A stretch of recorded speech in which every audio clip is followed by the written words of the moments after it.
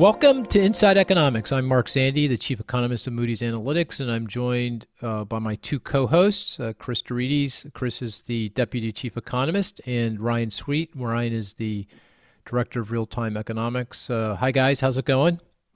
All right. How are you doing, Hanging Mark? in there? How you doing, Mark? I see Chris is in the office. Chris? Yeah, Yes. you are. Yep. And Ryan, you're still at home. And I am. I think we're going back soon, aren't we? I saw some kind of email from I think mid-April. mid-April. Is Yeah. that when people are going back? I guess you can go back already if you can come want, back. but Yeah. you're back Anytime. anytime you want. So what's the April date exactly? I You think know? that's an official welcome back. An official office. welcome back. Okay. Yeah. Always good Where- to have an official welcome. Where are you? Actually, I'm in Sea Island, Georgia, at a very interesting kind of think tank function, and talking about economics and stagflation, the kind of things we talk about on this podcast, and also defense policy, national security, which obviously, given Russia, Ukraine, and China and everything else, very interesting. Not something I get to listen to very often, but fascinating and very important. So that's what I'm doing down here in Sea Island. Well, I appreciate your dedication. Yeah, Plugging you the see, microphone. I even Yeah, walk around with my mic. I mean, I brought my mic to not this. like Chris. Chris Yeah. goes on vacation, leaves it at home. Yeah, he's speaking from the Yeah. wine cellar or something. Yeah, Yeah. I brought the headphones, so hey. yeah, you know. he did. Yeah, good point. Good point. That does show dedication. Okay, this podcast, we will be talking obviously about Russia, Ukraine, what it means, but through the prism of commodity markets. What does it mean for oil, natural gas, and then non-energy commodities, agricultural products and industrial gases and metals? These are things that Russia, Ukraine export to the rest of the world, and obviously those markets have been turned in upside down by events. And that's the key link between what's going on in Russia, Ukraine, and the rest of the global economy, including here in the United States. And we want to talk that through with a number of our colleagues that are experts in these markets. So I'll bring those folks in as we continue the conversation, but we're going to do a deep dive there. But before we go down that path, though, and not unrelated, obviously, is the big statistic of the week, economic statistic of the week, was the consumer price index that was released on Thursday. So yesterday seems like a long time ago, but just yesterday. So Ryan, maybe I can turn the conversation to you, and you can give us a lay of the land. What happened there? It was obviously pretty ugly, but maybe you can give us a sense of that. Yeah, it was another ugly month, and it's going to get worse. March is going to be much worse than February. But the CPI, the Consumer Price Index, was up 0.8% between January and February. That's compared to a 0.6% increase in each of the prior 2 months. So we're seeing a little bit of an acceleration month over month. On a year ago basis, the CPI was up 7.9%, which is the largest increase since the early 1980s. Going through the details, energy was a big portion of the increase in February. So you saw the CPI for gasoline was up 6.6%. And that doesn't fully capture the recent increase in gasoline prices. So we're going to see a big contribution to March CPI through gasoline prices. But it's not all energy related. You saw some of the reopening components of the CPI, reopening related to COVID. So lodging away from home, airfares, they all rose. Now, some of the airfare increases, jet fuel prices, they kind of track each other, but also demand. It's also demand driven because Omicron variant, number of cases are falling, number of people going through TSA checkpoints increased. So there was a big pickup in travel. So there was some demand increase there.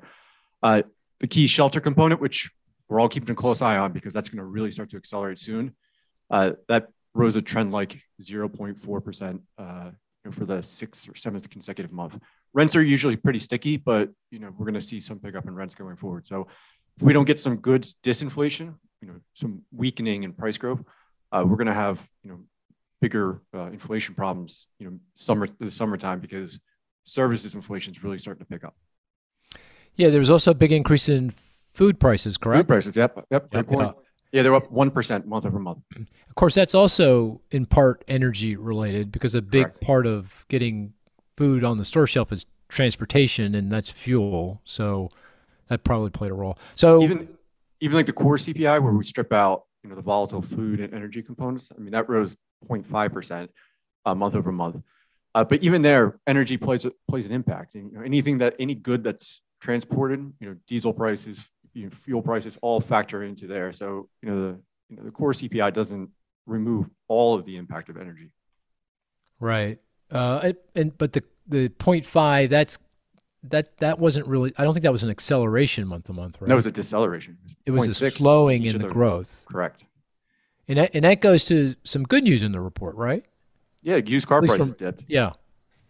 0.2%. I mean, you got to squint to see the decline, but no, I know, but the message there is a broader message, though, isn't it? I mean, at least at least that in February, price pressures weren't within the core CPI weren't broadening out too much. I mean, Also, I mean, we've been making the case that once supply chain disruptions start to abate, and we saw enormous supply chain disruptions beginning back last summer and fall with the Delta wave of the pandemic, particularly in the vehicle industry, because all the chip plants in Asia shut down. You couldn't get chips. You couldn't produce cars. You got shortages. And we've seen a skyrocketing in vehicle prices. But it feels like vehicle prices are starting to level off. And that goes back to, well, chip plants are now open.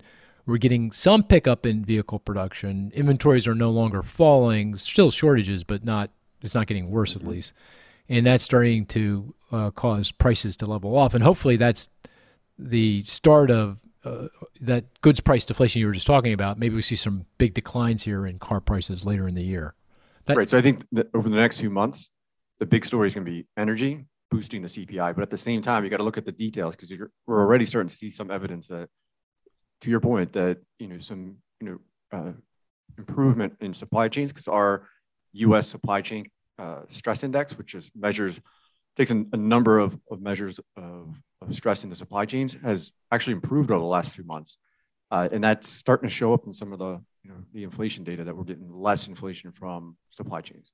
So top line really ugly, got worse, higher energy prices. That's kind of affecting lots of different things: food prices, airline ticket prices, things more broadly. But underneath that, it feels like still high rates of inflation, but it doesn't feel like it's getting worse. Maybe we're starting to see signs that it's going to get better. Would that be a fair way to characterize it? I think so. Okay. And can I ask one other question? Going back to Russia, Ukraine, how much of the increase in oil energy prices that's in the CPI report would you ascribe to Russia, Ukraine? For February or March? February. February is small, a small amount. Really? You think you really think that, huh? Because my sense is oil prices started rising at the beginning of the year, and that's when Ukraine got on the radar screen, and that's when oil traders started sending up oil prices, even before they invaded. Yeah, I was thinking the actual invasion from that day point. But if you go back when tensions started to escalate, commodity traders started putting a premium on oil, then yes, most of it would have been attributed to Russia, Ukraine, and it's all in March. Right. I mean, in kind of my simplistic framing of what's going on here, oil prices back before Russia, Ukraine came on the radar screen at the end of last year was $75 a barrel. As Russia, Ukraine came on the radar screen, as it looked increasingly likely as the year started that Russia was going to invade Ukraine, oil traders says, oh, that's a problem, and started driving up oil prices. And that began in January, but really became evident in February, because by February, oil prices were not quite $100 a barrel, but they were pretty close. So up $20-25 a barrel. And then you had the invasion that coming into March, and now we're at, I didn't look today, but 110. 110, something. Give or take. Yeah, give or take. Yeah, okay. Either Chris, your number is $294.50. What's that? Is your number $294.50? Oh, that's the increase in. We're already playing the game. It sounds like. No. I just wonder, right. Is it your number? Because I won't talk about it if it. No, that's not my number. But the 294, I think, is what you're saying is as of February, that's the increase in the monthly cost of living. So for a household, the typical household that wants to buy the same stuff they did a year ago, today they need to spend $295, almost $300 more a month to buy Correct. that stuff. Yep. Yeah. So that kind of highlights the cost of inflation. Yeah, the downside, the negative hit Correct. to disposable incomes, real incomes. Yeah, right. Mm-hmm. Chris, on the CPI report, anything that Ryan and I missed in our conversation that you want to point out, or anything you push back on with regard to the conversation? No, not really. The owner's equivalent rent, right? Housing component continues to rise, right? That's 4.3% year over year. So that's going to continue to feed in. That's not going to bend very quickly, right? Unlike energy and food potentially. So that's going to continue to have an effect over the next few months. That's all I would suggest, right? Yeah. Next few months or? I think so. Yeah. Because longer. There's longer, right? Because there's typically a 1 year lag between house price increases and the rent increases. So, yeah. And just for context, correct me if I'm wrong, but the housing all-in component of the consumer price index is about a third of the index. So the Bureau of Labor Statistics that puts the data together, they calculate prices for all these different products and services, housing being one of those things. Then they kind of create a weighted average, and the weights are the share of that product or service in the consumption basket and the percent of what the typical household spends, every month on these different things. And if you add up housing, and this is out-of-pocket expenses, and housing accounts for about a third of the index, so it's a big piece of the pie here. It's a little bit more now. Oh, is that right? With the new weights, I'm looking at it right now. It's 42.4%. That includes shelter, OER, owner's equivalent rent, and then also utilities. So if you strip out, but that's got to be the share of core inflation. That's not overall inflation. Overall, no, I don't think so. I have it right in front of me. I'm staring at it. No, wait. The housing component accounts for 42% of the overall index? That's what I don't think so, Ryan. Yeah, take a look. I'll double check. Yeah. What do you think, Chris? Is that right? That sounds high to me. That sounds really You're high. saying it's new weights? I mean, no, I think that's the share of the core. Maybe it's the core. It could be. Yeah. But let us know when you get there. But still, nonetheless, it's a big component. Just for context, I think energy all in, and that's fuel oils, everything, is 7% of the CPI, something like that. And food, 13-14%. So food and energy is about 20% of the total CPI. So yeah, you're right. That was the share of core. That's share. The headline core. Is 32.8. 33. So you're right. Yeah. 33%, 1/3 of the. Hey, don't fool with the chief economist. Is what I say, especially when it comes to data, right? Mm-hmm. All right. Yeah. Just I'm just saying. Just remember that. Okay. Right. No, I get my fair share of statistics wrong for sure. Okay. Let's play the game. The statistics game, and just remind folks each of us throws out a statistic, and the rest of the group tries to use deductive reasoning to figure out what that statistic is. The best statistic is one that is not so easy that it's a slam dunk. But it's hard. It's not too hard that we'll never get it. It's nice if it's kind of related to it has to be a statistic that came out that week, more or less. I take license with that every once in a while, unfairly, but that would be good. And if it's related to the topic at hand, which in this case is Russia, Ukraine, oil prices, inflation, that kind of stuff. But again, these are loose rules. So did I get the rules right, Ryan? Yeah, we got. Because I know you're a stickler for these rules. Yeah, you're good. Right. You got them right. I got it right. Okay. Yeah. Good. Very good. And if you do well at this game, you get a cowbell. So, and I can see one of the cowbells over there in the corner, and there's one right next to Ryan. Okay, very good. Okay, we all strive to get a cowbell. Okay, who wants to go first? Chris, you want to go first? Sure. 527. Is that 527? Is that 527? 527 dollars? Nope. Oh, is it related to the CPI? No, I didn't think so. Was it related to the other big number that came out this week that we didn't talk about is the job opening labor turnover survey, JOLTS? Nope. No, wasn't that? It wasn't hires or quits or anything like that. No. No. Is it gasoline 527. related? Is it? Go ahead, Ryan. What's that? Is it gasoline related? It is energy related. Energy related. 527. Okay, I am going to bring in Close. one of the other guests because they may be able to hang with you, Chris. I'm going to bring in Chris They better. Lafakis. Chris, welcome to Inside Economics. Hi, Mark. Thank you. Chris, is this your first time on Inside Economics? I can't remember. It's my second time on the pod. Oh, it is. Okay. And how'd you do on the first one? I can't remember. How were your reviews? Did you get good reviews from the audience? I can't. Did I get one thumb up? One thumb? Okay, one thumb. That's pretty good.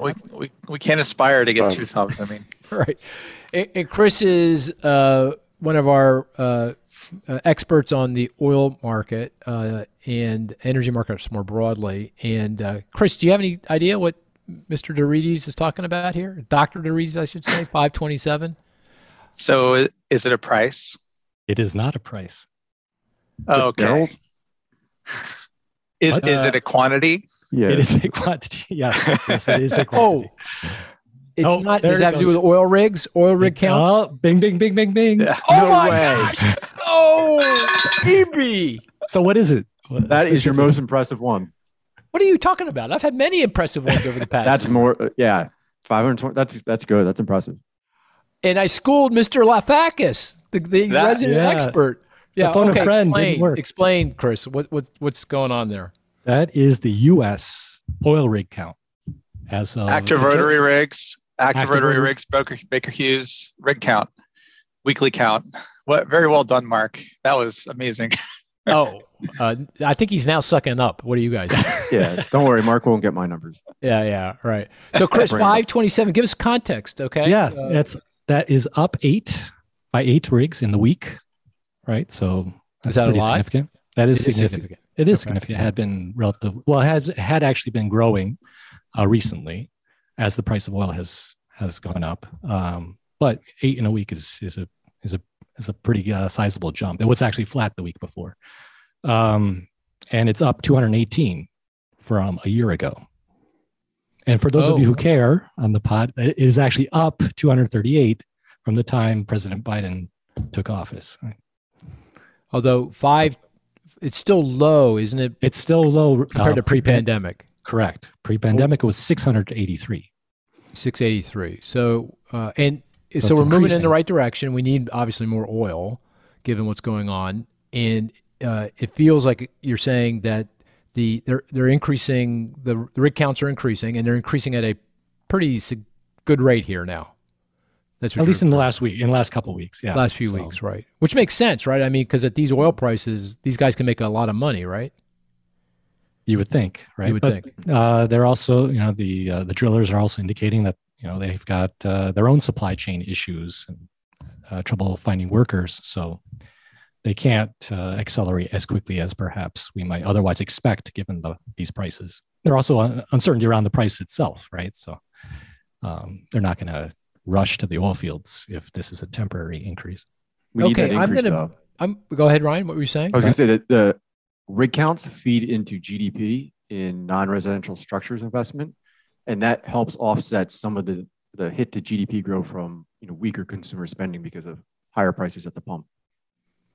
Yeah, that's right. So when you think about oil prices and how they impact the economy, it's cross currents, right? The negative hit to the economy is what we talked about. If you got to put more money into your gas tank, as a consumer, you have less to spend on everything else. Therefore, less spending, less production, that's less GDP. So it's a hit. But the positive is that the U.S. produces a lot of oil. We produce, I think Chris, correct me if I'm wrong, but 20 million barrels a day, give or take, which, by the way, is a lot of oil. That's, 100 million barrels a day globally. So 20 million barrels is a lot of oil. But so it's a big part of the economy. And so if you get higher prices, that lifts rig counts and production and investment. And so the net of all that is still a small negative for the economy, but it's a small negative. It's not a big negative. Correct. It's a small correction. We consume about 20 million, but we produce about 11.6 million. But I mean, this is the most substantial increase in the rotary rig count since 2015, 2016, when, you know, that was a near-death experience. That was akin to the 2008 Great Recession for a lot of these mid and small-size oil drillers. Oh, I got that wrong. So we consume 20 million barrels. We produce how 11.6 million barrels per day. And about 8 of those are, so that gap is like we import around 8, and we export around 8 or 9. But the U.S. consumes about 20 million barrels a day, but only produces about 11.6. Well, square that circle for me. I'm not following the arithmetic. So 20 million we consume, we produce 10. Imports and exports kind of net out. Well, we import a lot of product too. We import a lot of product. So 20 million is kind of the, demand is measured as petroleum products supplied. So that's oil plus diesel plus jet fuel plus heating oil, all of those together. The U.S.'s entire consumption is about 20 million barrels per day. Oh, you're saying crude plus the refined product is 20 million. That's correct. Yes. Okay. Yeah. Okay. So, but we produce 10 million in crude, and how much of crude do we consume? 10? How much do the refineries use? Yeah. It's around 14 million. Boy, I'm so confused with these numbers. Yeah. I don't know. How does this all add up? There's a distinction between, oil and petroleum products. And so, the U.S. is, if you can think of it, very close to like a net neutral.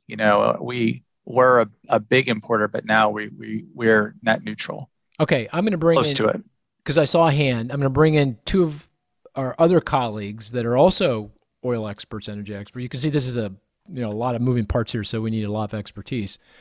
Tom Nichols. Tom, welcome.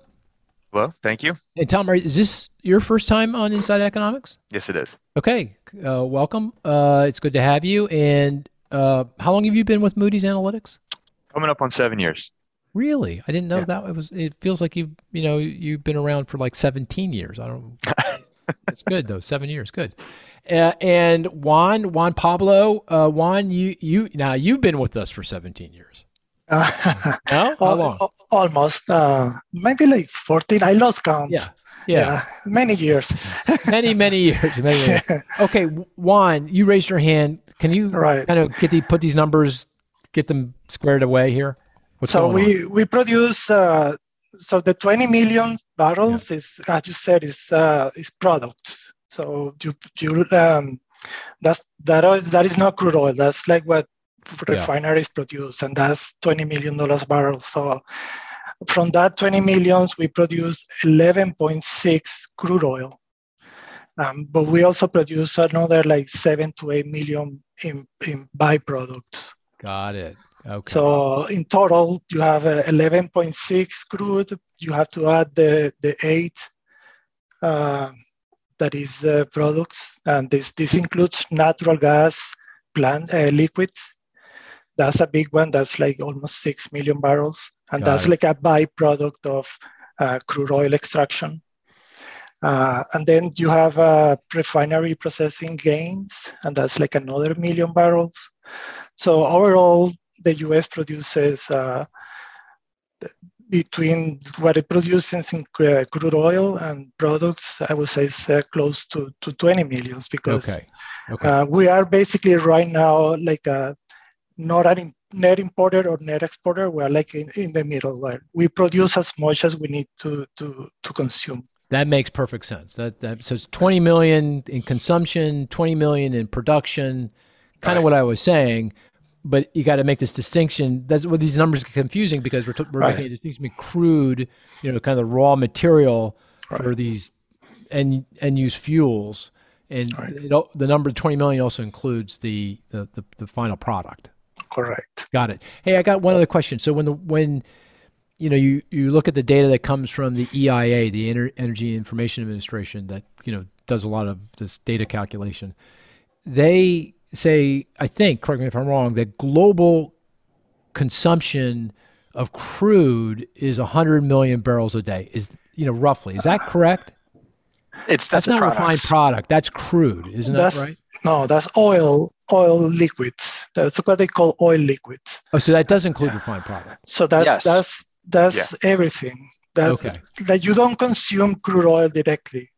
Got it. You consume products. Yeah. Okay. So 100 million barrels of the 100 million barrels a day that we of everything that fuel, crude and refined product, 20 million is here in the United States, roughly. Yeah.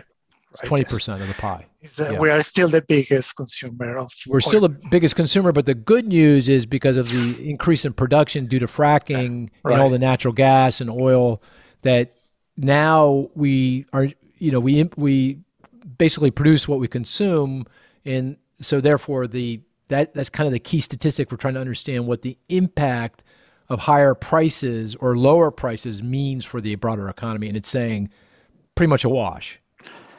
A negative for consumers, a positive for producers, but net kind of like washes out. In our calculations, just to give people a rule of thumb, for every $10 increase in the price of a barrel of oil, you get a reduction in GDP, the value of the things we produce in the subsequent year, of 0.1%. That kind of gives you a sense of it.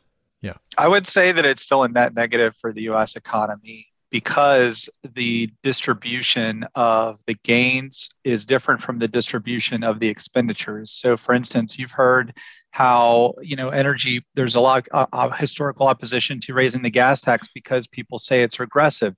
It hurts people on the lower end of the income spectrum the most, that have the highest propensity to spend. Whereas, on the producer side, a lot of those are, rents that are collected and paid out in the form of dividends or share buybacks that benefit consumers that have higher savings rates. So if you actually measure the net economic impact, even though the U.S. is, energy independent, if you will, 20 million barrels in, 20 million barrels out, it's actually negative for the economy. Yeah, I think that's what we're finding, right? I mean, but it's small negative, at least at least at prices that. If you get from, I think it might be different if you go from $75 a barrel to 85. That's different than going from 150 to 160. I think it's kind of an economist would say non-linear relationship, but at the prices that were normally prevailing, 75, 80, $100 a barrel. A $10 a barrel increase results in a 0.1% reduction in GDP for the reasons you nicely articulated, Chris. Tom, anything else you want to add on that conversation we just had around oil? I think we're going to circle back around to it. Yeah, so okay, fine. Yeah, perfect. Hey, there's one other before we continue on with the game. Maybe this is a good time to talk about one other aspect of oil and energy markets, going back to Chris's statistic, and that is there's been this hand-wringing and debate and discussion about why haven't there been a bigger pickup in oil production in the United States? Why aren't there more, oil rigs are rising and they're rising more quickly, but why did it take so long? Why aren't we seeing, why aren't we back to pre-pandemic levels, 680 on the rig count? Why are we still below? So, Tom, you want to weigh in on that? And obviously, there's a lot of debate. It's getting into the, it's getting a little politicized now too. We had a webinar. I expressed my views on it, and I got a lot of pushback. And you could feel the kind of the political tension, it's starting to build. And we don't want to do that. We want to be clear-eyed here. But so, what's your sense of what's going on here? Why? Well, first of all, do you agree with that characterization of what I just said, and what's going on? Yeah, so I think there are a couple of reasons that we're not seeing drilling at the same pace that we typically would at this price level, right? In the past decade, really, U.S. producers have been really aggressive. As soon as they see prices jump, it's drill, baby, drill. And that has not really materialized in sort of the post-COVID environment. I think one reason is a lot of oil companies got locked into low spending plans during COVID, so they were a little bit slower off the floor than they would have been. So that effect at this point has kind of gotten washed out. But I'd say initially that was an important cause. Currently, I think a lot of it is due to the same supply chain issues that we're seeing in any goods producing industry. we're talking about the difficulty you get with inflation, difficulty getting materials, difficulty getting labor. So all of those things are affecting the oil market as well. A lot of oil companies are talking about the increase in price for the metals that they need to finish the wells and case the wells, the sand that they need to frack wells, the fracking proppants they call them, that they use to actually extract the oil. And then another effect that we're beginning to see is an increase in capital costs. There's starting to be a push amongst lenders, amongst the financial industry, to decarbonize their lending portfolios, basically with the expectation that climate change or climate change regulation further down the line is going to have a negative effect on certain industries, mining being really chief amongst them. So that is beginning to take effect as well as the increase in capital costs, along with the regular supply chain issues that everyone's facing. Okay, so it's a range of reasons, not one. So again, reiterate, number one is what? Reason for the slow pickup? Initially, I would have said it was the getting locked into low expenditure budgets coming out of COVID. Number two? Supply chain issues. And that's everything from labor to materials. Yeah, labor and materials. Whatever they need. Exactly. Right. And three is? Three is capital costs. The cost of capital here, to actually, given the shift in capital markets related to climate change and fossil fuels and that kind of thing. Okay. Yeah. Okay, I'm going to stop right there. I'm going to go to Chris Lafakis, and then I'm going to go to you, Juan. In your mind, did Tom get that right? Is that ranking is how you would rank things, or would you rank them a little bit differently? Or is there another factor that he didn't mention that you think should be mentioned in the top three? Yeah, I would probably add three factors. I think that there are a lot of different factors, or the same factors, or different factors? I would build to what Tom said. So three additional factors. Okay. He's right on with, in terms of, the increase in input costs that are constrained. We have constrained supply. We have, and in COVID, and then obviously capital costs as well, which is a big part of this. We're sitting here. Another perspective that I would add, though, is we're sitting here. This is CERA week, so this is the 1 week in the year where the who's who in the oil industry gather in Texas, and they meet and they talk to each other. And a lot of the CEOs are talking to each other right now, and they're saying, we're doing what our shareholders want. Many of us, almost went bust in 2015, 2016. And the message that we heard from shareholders loud and clear is retire debt, buy back stock, and pay dividends. And these strategies have been very successful in lifting company stock prices. And the people that are making the decisions are CEOs, and they're compensated based on how their stock price performs. So they're listening to the market. The market is saying, this is what you need to do to get a better valuation. And they're doing that. So I would say that reason number 4 would be shareholder pressure, or the decision to not reinvest capital that is earned, and instead use that to retire shares and institute buybacks. I would say that reason number 5 is, after we came out of the global financial crisis, it took us a while to get our mojo back. Those animal spirits really didn't start roaring until 5, 10, 15 years down the road.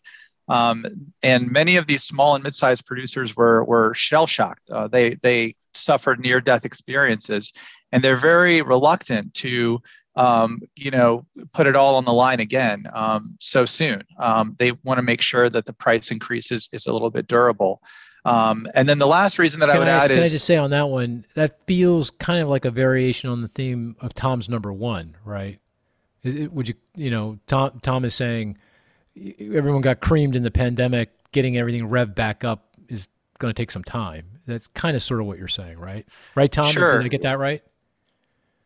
Yeah, I think what Chris is highlighting is that this trend is, it's past the COVID point, and now we're seeing prices leap for another reason that is not necessarily tied to the market. And how much can we actually invest on this? Can we go to the bank on the recent price increase or not?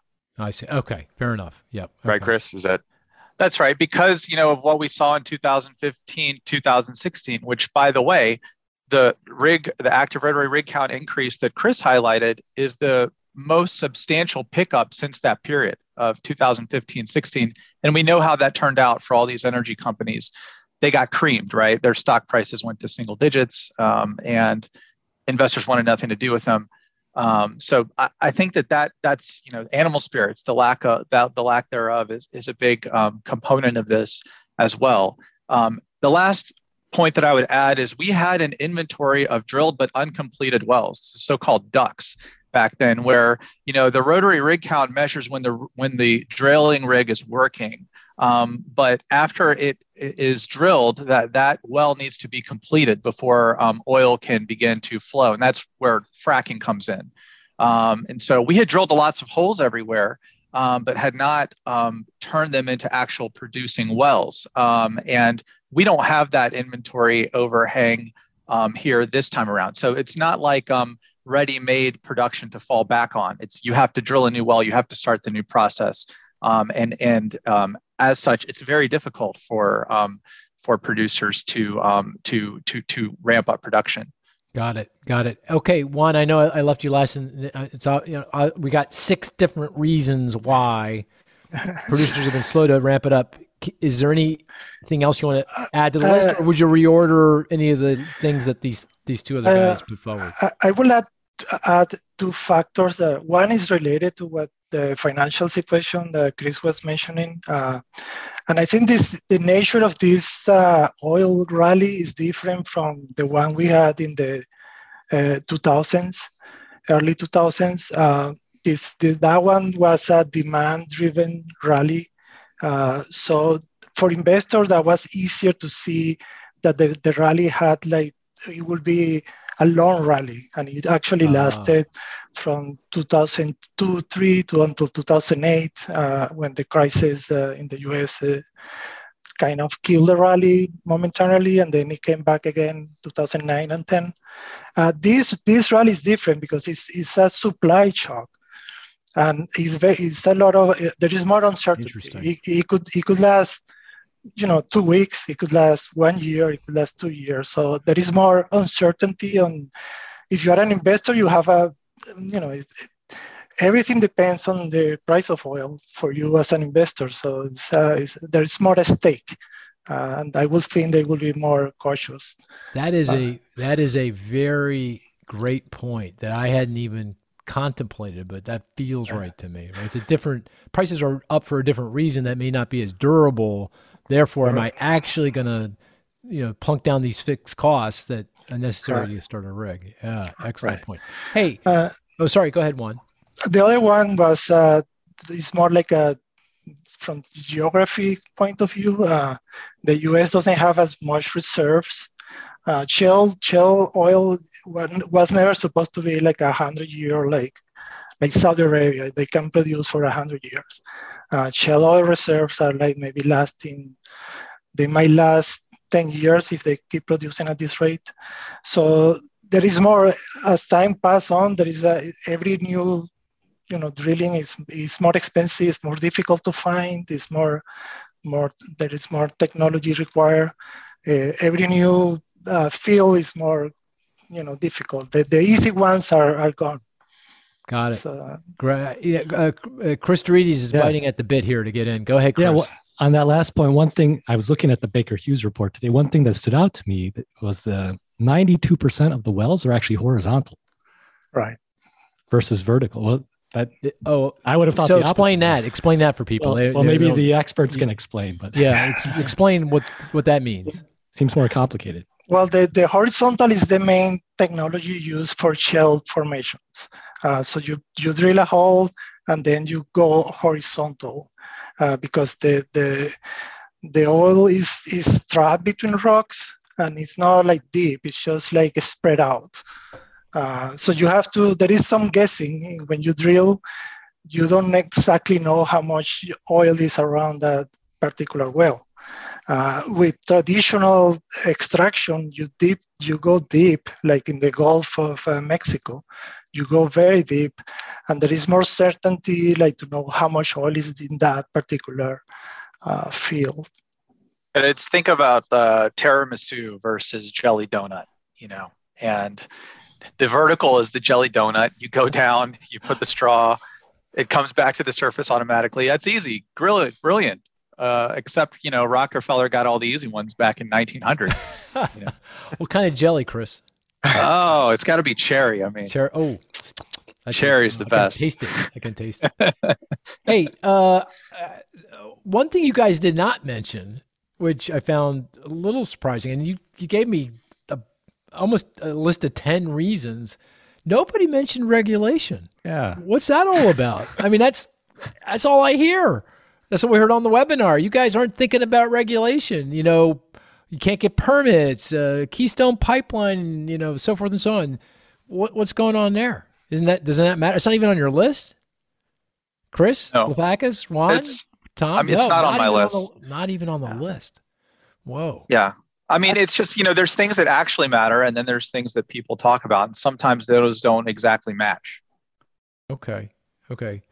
Anybody want to push back on that one at all? I'll play devil's advocate. Why not? Why isn't Keystone XL an issue here, right? Wouldn't we be in a better position had that been approved? Well, that was supposed to bring the oil from Canada. Doesn't have anything to do with the U.S. production. I think in terms of pipeline, there is not a bottleneck as far as I understand right now. So there is the constraints from the supply side are more about like labor, supplies, drilling equipment, and to me that's the immediate constraint.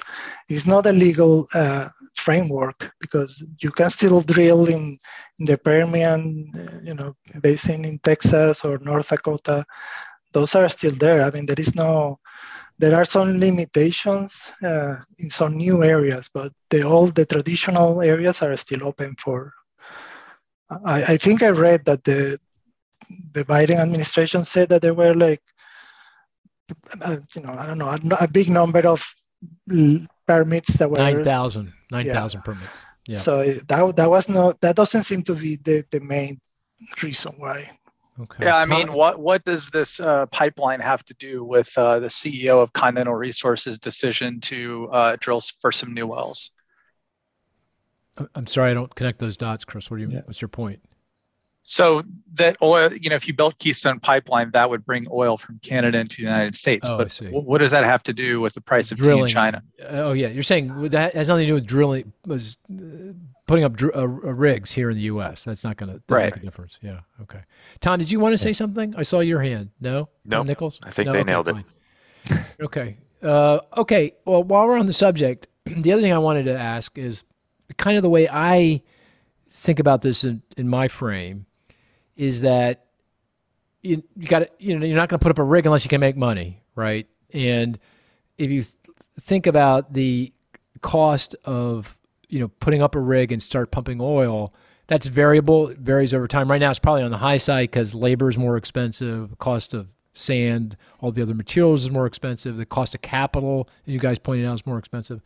So my thought is that for the typical well here, rig in the U.S., it's somewhere around $75 a barrel, maybe. It could be even a little higher than that. So you need to get above that price on a consistent basis and believe it's going to stay above that price for an extended period before you actually plunk down the dollars to invest to open up a rig. And if you look at the data, oil prices really didn't get much above $75 a barrel for any length of time, at least not long enough that would give anyone confidence that it's going to stay there for very long. And before Russia invaded Ukraine, before it got on the radar screen at the start of this year, oil prices were $75 a barrel. So from an economic perspective, that's just economics, right? I can't make money. Therefore, I'm not going to put up a rig. Therefore, that's why we hadn't seen more rigs. Does that, and I know $75 is, highly variable. It's hard to measure and who knows. And that's kind of the typical, that I'm painting with a broad brush. Some rigs can put up more cheaply, some more expensive, but on average, what do you think about that frame for thinking about this in terms of answering this question, why we haven't seen more rig development? What do you think? Tom, Chris, Juan, anybody? Do I have this right? And is that a good frame? I think the break-even point is, that's the key variable for drilling. Yeah. No? So I think that a good source for that is that the Dallas Fed, they release a survey every quarter, and they ask all companies, what is your break-even point for drilling? Last year, they do it that question goes into like the first quarter of every year. Last year, I think it was around 55 to 60. 53. I expect that this year's is coming up maybe next week. It's coming up soon. 2 weeks. I expect a big jump in the break-even point. Yeah. So you think my $75 might be roughly right, or maybe we'll see? I guess that would be a huge increase. Yeah, it's going to be lower than. It's going to be lower than 75, but it's definitely going to be higher. I mean, because as Tom mentioned, the cost of sand and drilling rigs and labor have all increased. But I mean, the survey typically moves by, 5, maybe 10 would be like a huge increase. So, I mean, I think it goes back to these 10 reasons that we gave you of why the U.S. producers have, even when it's profitable for them to drill, have not drilled. Got it. Okay. Well, let's move on with the game. Oh, I'm sorry, Tom. Go ahead. Could I briefly interject one thing? I just want to define the difference between a rig and a well. Okay. I think some people use them interchangeably, which actually isn't right. I do. So a rig drills a well.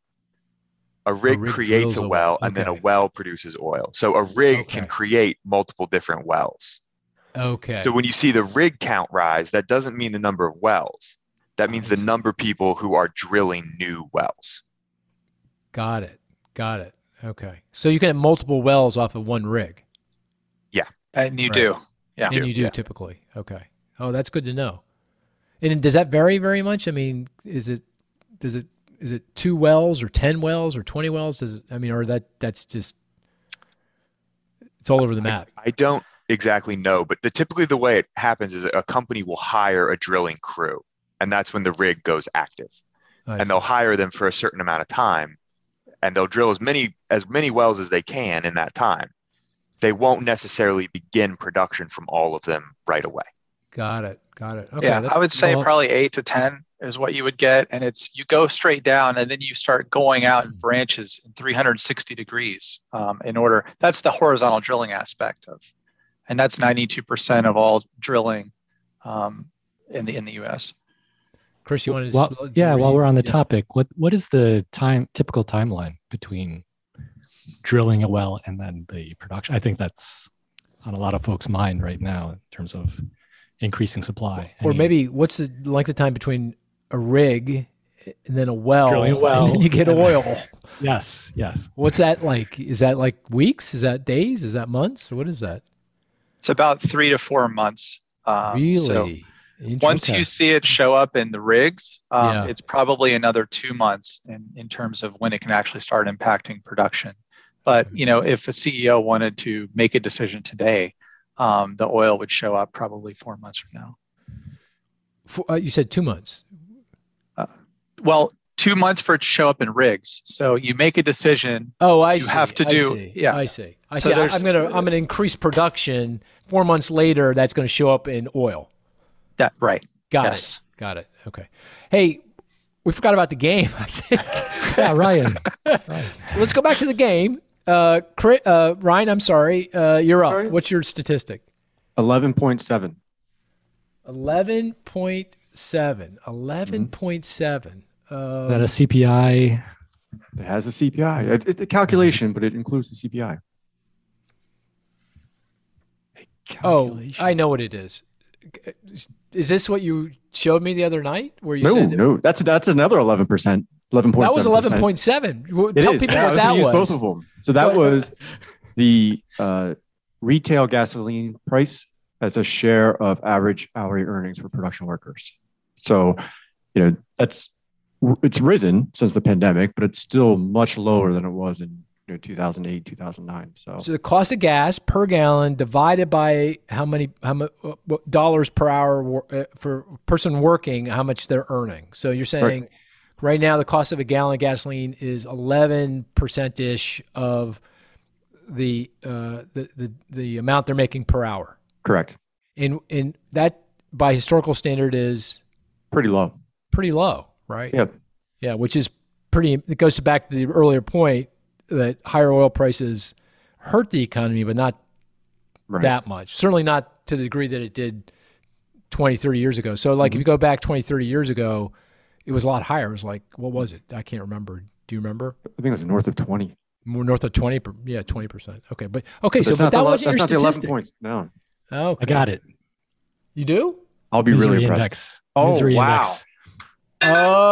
Oh, good one. That's awesome. Good job, That Chris. is awesome. All right. And Chris usually does not get I know. This is like the unicorn. Explain the misery index for everybody. All right, so the misery index is a combination of the unemployment rate and inflation. So Arthur Oken created this back. Correct me if I'm wrong, Mark. Was it the late 70s, early 80s? That he I didn't know. created I actually did not know that Arthur Oken invented the misery index. Is yeah, that I right? think I forget which president he did it for, but he did calculate Okay, it. Yeah. I didn't know that. Yeah. And it's just a way of measuring, pain for consumers because, what's important to consumers is the labor market. So that's the unemployment rate and inflation. So when you combine them, it's 11.7% today. Average since the 1980s, 8.4, or average since the 1990s, 8.4. But it's well below what we saw, when we had, the high inflation in the 70s and 80s. So a lot of people use the misery index as a proxy for, are we headed towards stagflation? So that's why I was surprised. You're hearing about stagflation a lot. Yeah. But by definition, stagflation is high unemployment and high inflation. Right now we have high inflation, but very low unemployment.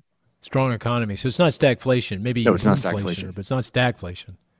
Right, Okay. Okay. All right. Do you know what the all-time high is on the misery index? 25?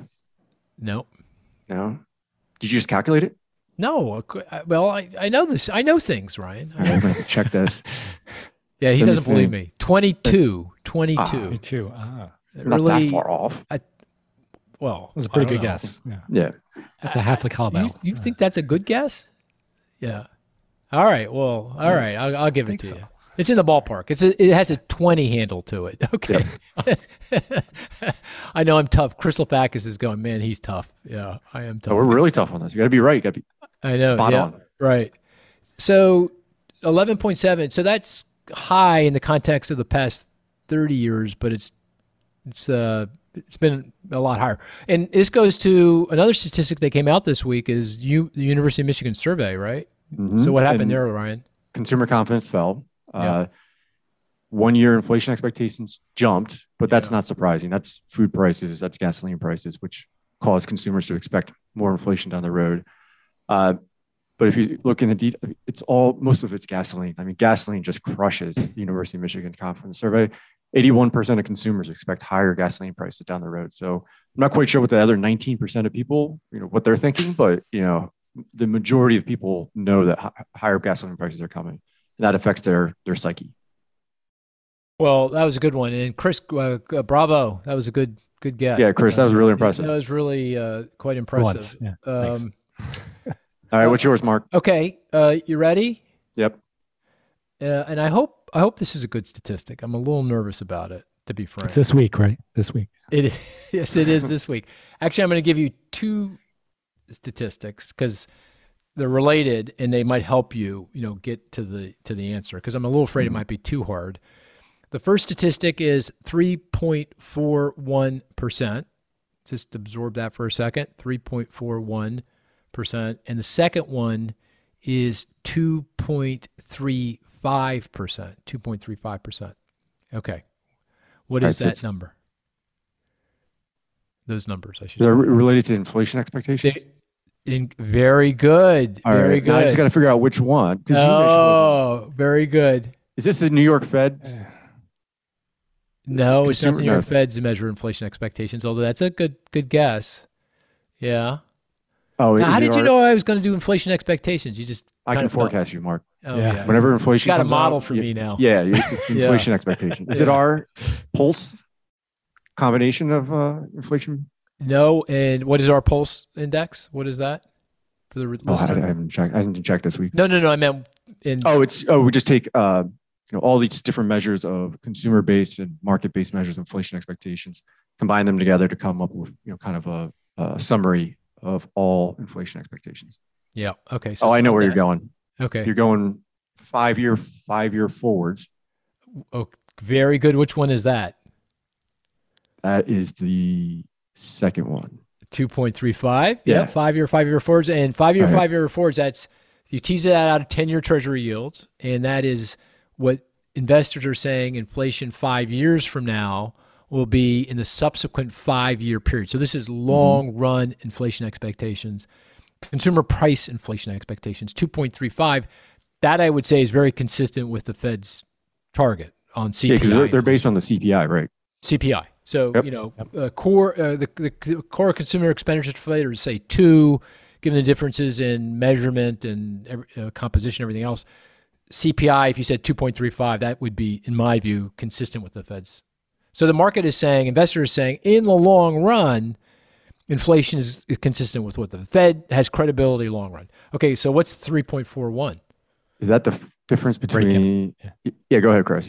Chris got it. He gets the cowbell, baby. He won. Right. Yeah. Way to go, Chris.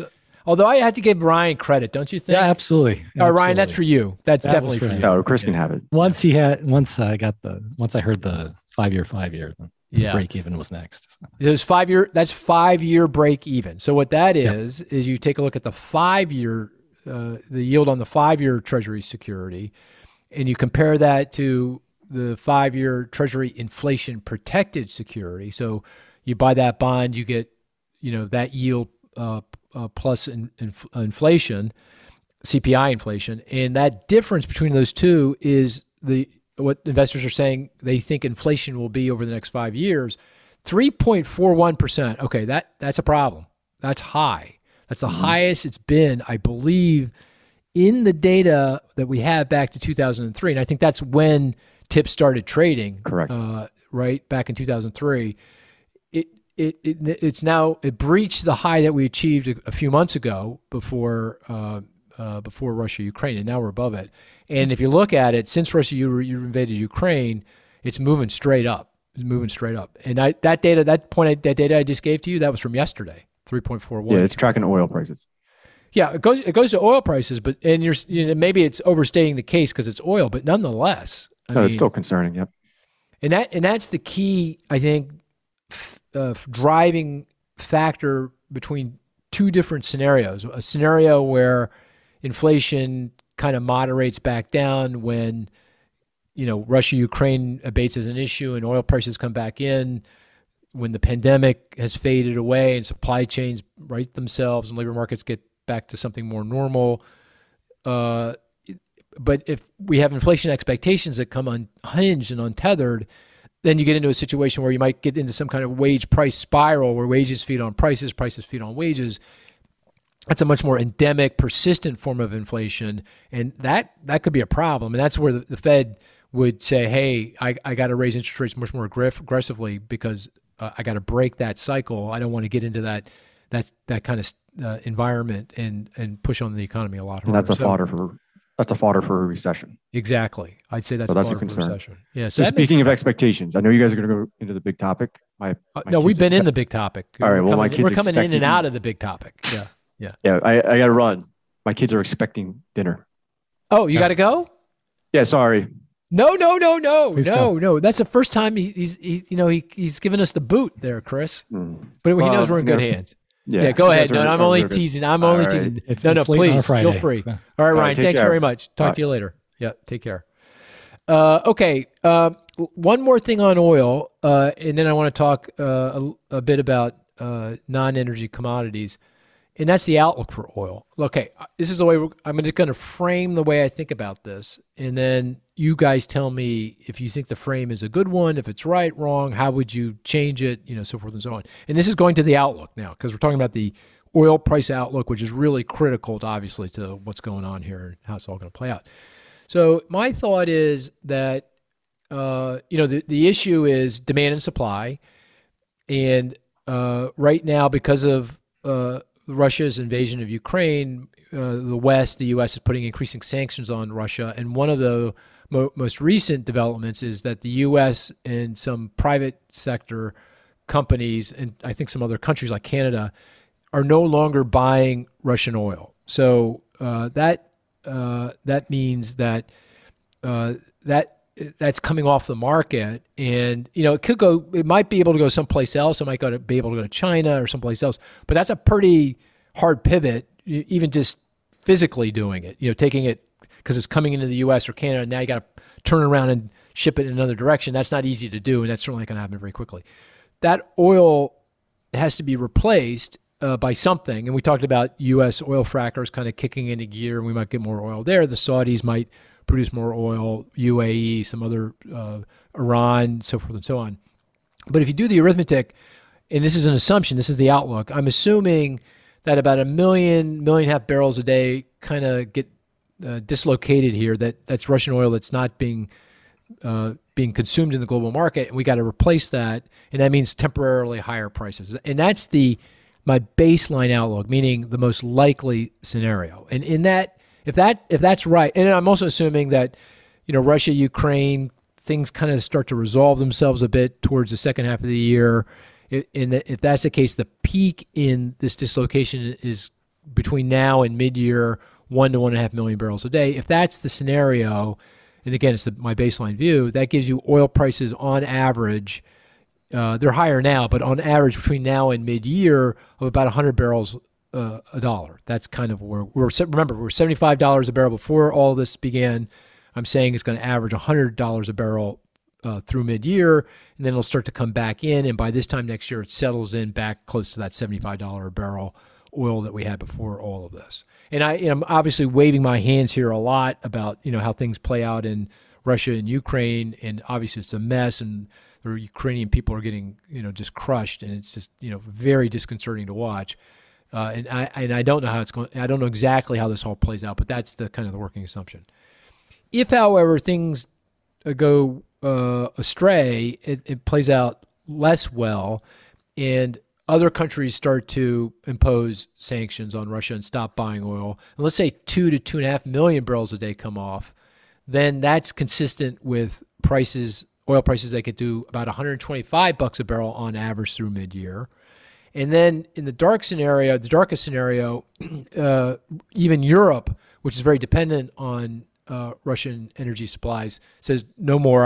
We're going to sanction, and 3 to 3.5 million barrels come offline. And by the way, I didn't mention it, but Russia produces about a little over 5 million barrels a day for export. So let's say 3 to 3.5 million barrels is the peak between now and mid-year. Then you get oil prices that are closer to $150, per barrel between now and mid-year. And if you kind of do the arithmetic, what does it mean for U.S. gasoline prices and U.S. economy, and given all the kind of the ancillary effects that would have on confidence and sentiment and stock prices and inflation expectations and monetary policy, I would say if we get the baseline $100 a barrel, we'll be fine. The economy will grow strongly this year. Everything sticks to script. We get back to full employment by the end of the year, and inflation starts to moderate significantly by next year. But if we get into that $125 a barrel, and certainly that $150 a barrel, that's the fodder for recession, particularly $150 a barrel. That would be gasoline prices, that are well north of $5 per gallon, probably closer to $6, and that would be, given all the nonlinearities in the economy and sentiment and everything else, that probably would mean recession. Okay, that's a long-winded kind of story, narrative, description of the outlook. What do you think? Is that a good way of thinking about things? And let me begin with Juan. Juan, do you have a perspective on this? Anything you would say that about that frame and just the numbers? I think that I agree with the baseline. It seems the most likely scenario right now. Russia, I think that when we start seeing the data coming, we're going to see a decline in production from Russia, which is probably the same as exports. We don't usually get data on exports, but production will give you that number around 1.5 in the next few weeks. I think there is it's a scenario that is more. It has more uncertainty than usual for oil prices. because it all depends on a conflict that, who knows how it's going to play out. But there could be another scenario where prices don't go up to 150, but they also stay higher for longer. Let's say around 100 through the end of the year, just because there's sanctions that are already in place. There's financial sanctions, oil companies pulling out of Russia. That's going to have an impact on Russia's capacity to maintain oil production.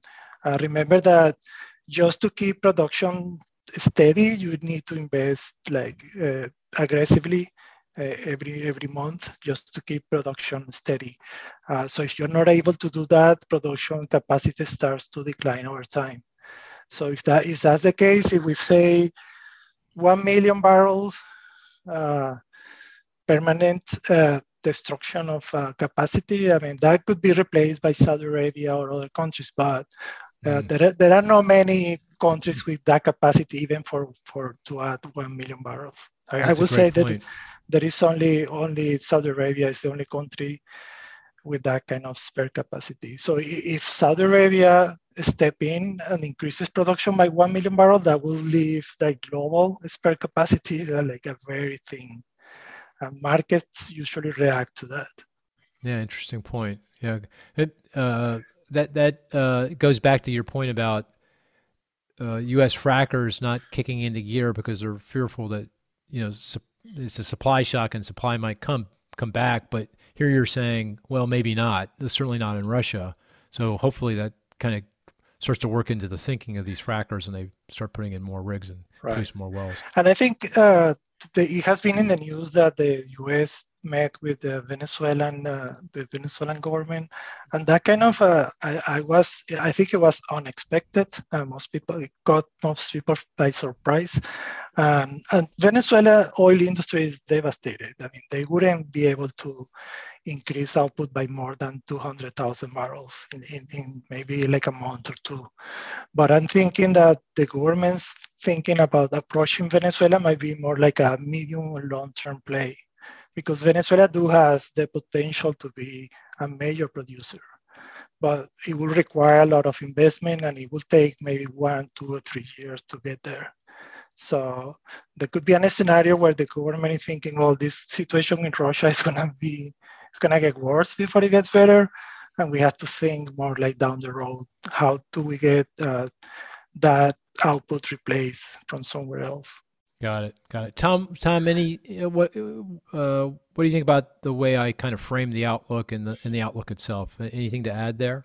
Yeah, so I think the way you framed it is accurate, and that's what I expect as well, about 1 million barrels coming off. There's one little bit of color that I'd add to that, which is that we were expecting, even before the invasion, for a really large increase in supply this year from countries other than Russia. The OPEC bloc is planning on boosting production by a lot. So we were actually expecting supply this year to exceed demand before the invasion, which meant that there was going to be oil flowing into inventories. So even if we lose 1 million barrels per day from Russia, that doesn't necessarily mean that we have a shortfall in supply, that we can't meet demand. Probably we still will be able to meet demand. It'll just be much more evenly matched between supply and demand this year. Got it. That's a good point too. Thank you for that. And Chris, anything you want to add? First of all, do you agree with that frame and the kind of the numbers broadly, and anything else you want to add? Yeah, absolutely. I agree with the frame. I think that there's two things I would like to add. One is, as important as oil is, it's not just oil. If I were to throw a number out, the number I would have thrown out would have been 345, and that's the price of natural gas in euros per megawatt hour. And you know what it was last year? 40? 16. Oh my goodness. Okay. Yeah. So, and also, the U.S. has actually stepped up to the plate. In December, the U.S. became the #1 exporter of liquefied natural gas, and 2/3 of those cargoes go to Europe. But gas is very important. And then the second point that I would want to make that's a little bit absent from this conversation, I'm an energy economist, but I'm also a climate economist. And one of the things that we look at are carbon price scenarios where, okay, well, what is the energy price that is necessary to get us off of fossil fuels? Okay, well, here we have basically a carbon tax that has been put in place by Russia's invasion of Ukraine. And instead of running to renewables, everybody wants to drill more. Everybody wants to put up freaking holes in the ground. So how is this transition going to happen? If we get the signal from the market, now we want to undo it. Yeah.